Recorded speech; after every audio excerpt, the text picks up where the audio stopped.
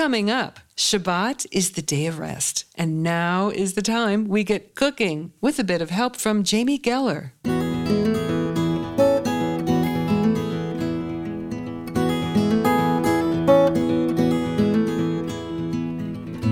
You are listening to At Home in Jerusalem, the podcast on aish.com, and I am your host, Heather Dean. And this week, I'm speaking about preparing special food for Shabbat with best-selling author and chef Jamie Geller. She is the creative force behind jamiegeller.com and the magazine Joy of Kosher with Jamie Geller. And you can check out Jamie's new initiative, Fresh Families, by visiting her online address, freshfamilies.us. Welcome, Jamie Geller, to At Home in Jerusalem. Thank you, Heather. It's a pleasure. Okay. Well, tell us, why are the foods we eat on Shabbat different from the rest of the week? Well, Shabbat itself is different than the rest of the week. I mean, that is the pinnacle of the entire week. It's what I believe to be the one factor that has held the Jewish people together for all these years. Mm-hmm. It is such a focus on the family unit, such a focus on spirituality, such a focus on recharge and relationships, and our relationships one to the other with our families and between God. And so everything takes on a special level of spirituality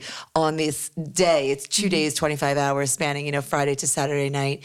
And so the foods themselves, my husband always says, it's not bread, it's challah. Right. Everything is just a different level and so special and spiritual. So because of the holiness of the day, so we take our food up a notch. We make it a little bit more festive. Okay, so what are the foods that are special in your house? What are your favorite Shabbat dishes? Well, first of all, the ceremonial bread for Shabbat, which I mentioned before, is challah. Mm-hmm. I mean, that is it. That's the traditional egg braided bread.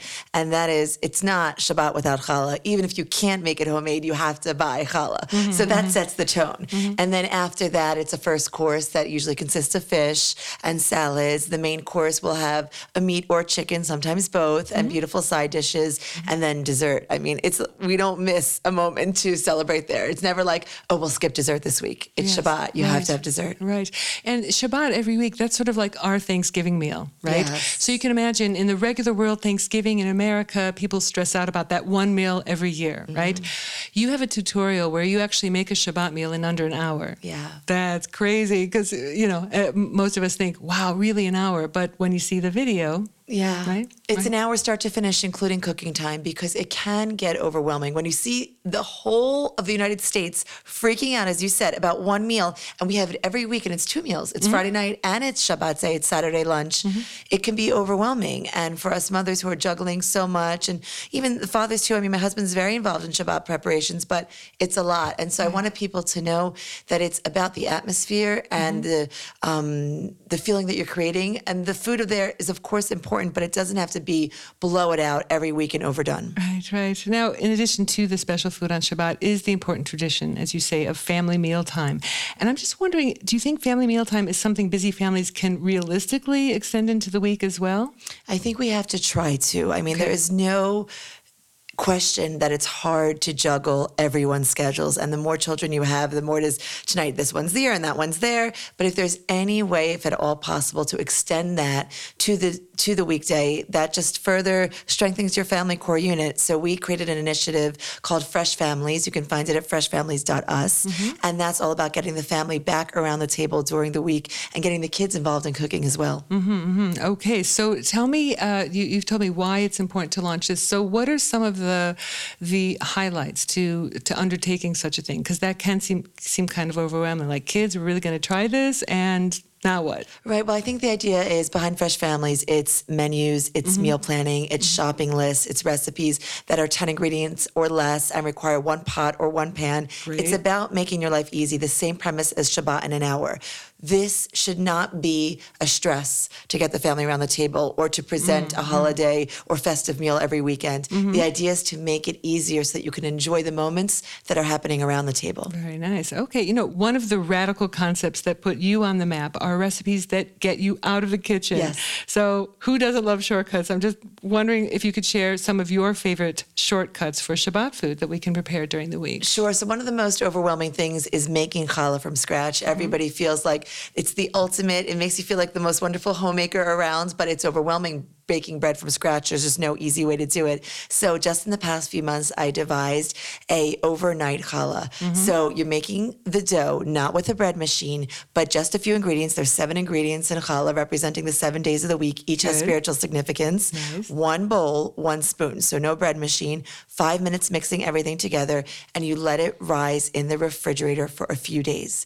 Then you take it out. So you do this Monday night. You take it out Thursday. With your kids, you braid and bake it. So even though those few days in the fridge, it's like unactive time. You don't have to worry about it, because if you make challah from scratch the day of, it can be an hours-long process. Yes, because there is the putting it in the bowl and then letting it rise, taking your challah blessing. Punching and it then, down, letting it rise, punching it down, letting it rise, braiding, letting it rise. It's like... Okay. So what's another great shortcut once we've done our challah? The Shabbat in an hour. We have many, many menus for Shabbat in an hour. So it shows you something for your fish course, something for your main course, and for your dessert with a side. So this is a complete menu for all the courses that we mentioned in 1 hour that includes prep and cooking time. So you'll be busy for 1 hour, but after that, you've got a beautiful meal. Right. Okay. So do you recommend that people maybe get all their ingredients out on the table before they launch into this 1 hour? Like, what are the steps here? Sure. We publish our Shabbat in 1 hour menus with a game plan. So it tells you not only the ingredients that you need and that you have to get them out, but what to juggle during what. While this is cooking, you're doing X. While this is roasting, you're doing Y. So that's the idea. So there's a game plan behind it, and that helps you manage your time. Okay. There's another tutorial that I really like also for people that want to do something creative with their challah, but maybe they're not so savvy, is you do with another chef a tutorial on the challah roll. Do you know what I'm talking about? Where you and a chef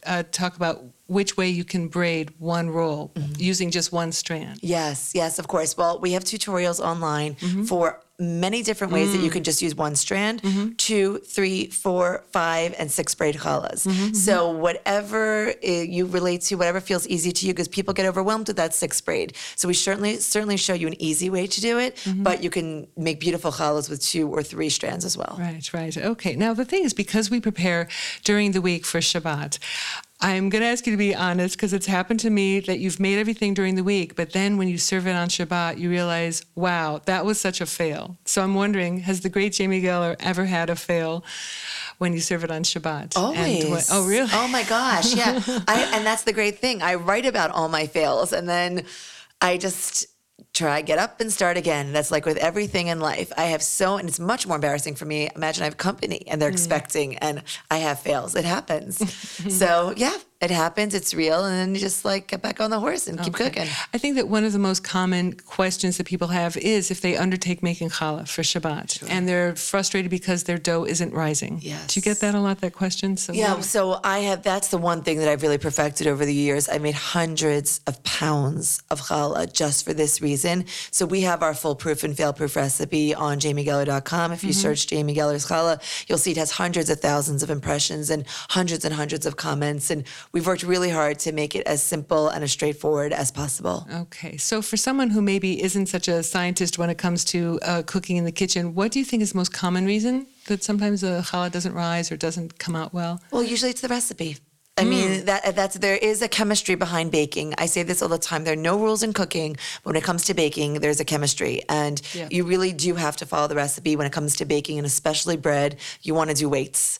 I mean, I'm not the type of person that tells you to pull out a scale. You don't even need a measuring spoon, in my opinion, when you're cooking. You could just kind of go for it if you have that self-confidence. And you should. I hope that everyone feels, after reading my recipes, that they can make this and riff on it and just be inspired by them to be in the kitchen. But when it comes to baking, and especially challah, it's really following the recipe to a T, even weighing your ingredients. I understand. Okay, great. And then, of course, if we've not stuffed ourselves during a terrific Shabbat meal, we want dessert, right? Yes. Dessert should be especially festive on Shabbat. So what are some of your suggestions as far as an easy, nice-looking, and great-tasting Shabbat dessert? So, I love dessert. It's my favorite course. It's hard to pick one of my favorites, but I do love anything that I don't have to turn on the oven for. So I love malabi, which is like it's Middle Eastern style chocolate pudding, and it's similar to regular chocolate pudding except it's spiked with rose water. So if that's something that you like and you're adventurous in your palate, you can definitely try that. And if not, you just leave it out, and it's much more like a panna cotta chocolate pudding. And I top that with crushed nuts or fresh fruits. I love introducing something fresh and having the dessert not be so heavy. Right. Or always making sure there's some level of fruit or something for the people that want to taste a little something sweet, but then don't want to like overindulge time after time, week after week, meal after meal. Amazing. What a great way to end it off with a nice dessert. Thank you so much, Jamie Geller, for taking the time to talk with us about preparing special food for Shabbat. My pleasure. And there are many excellent kosher recipes on aish.com, and many of which are developed by Jamie Geller. Check them out. And thanks for listening.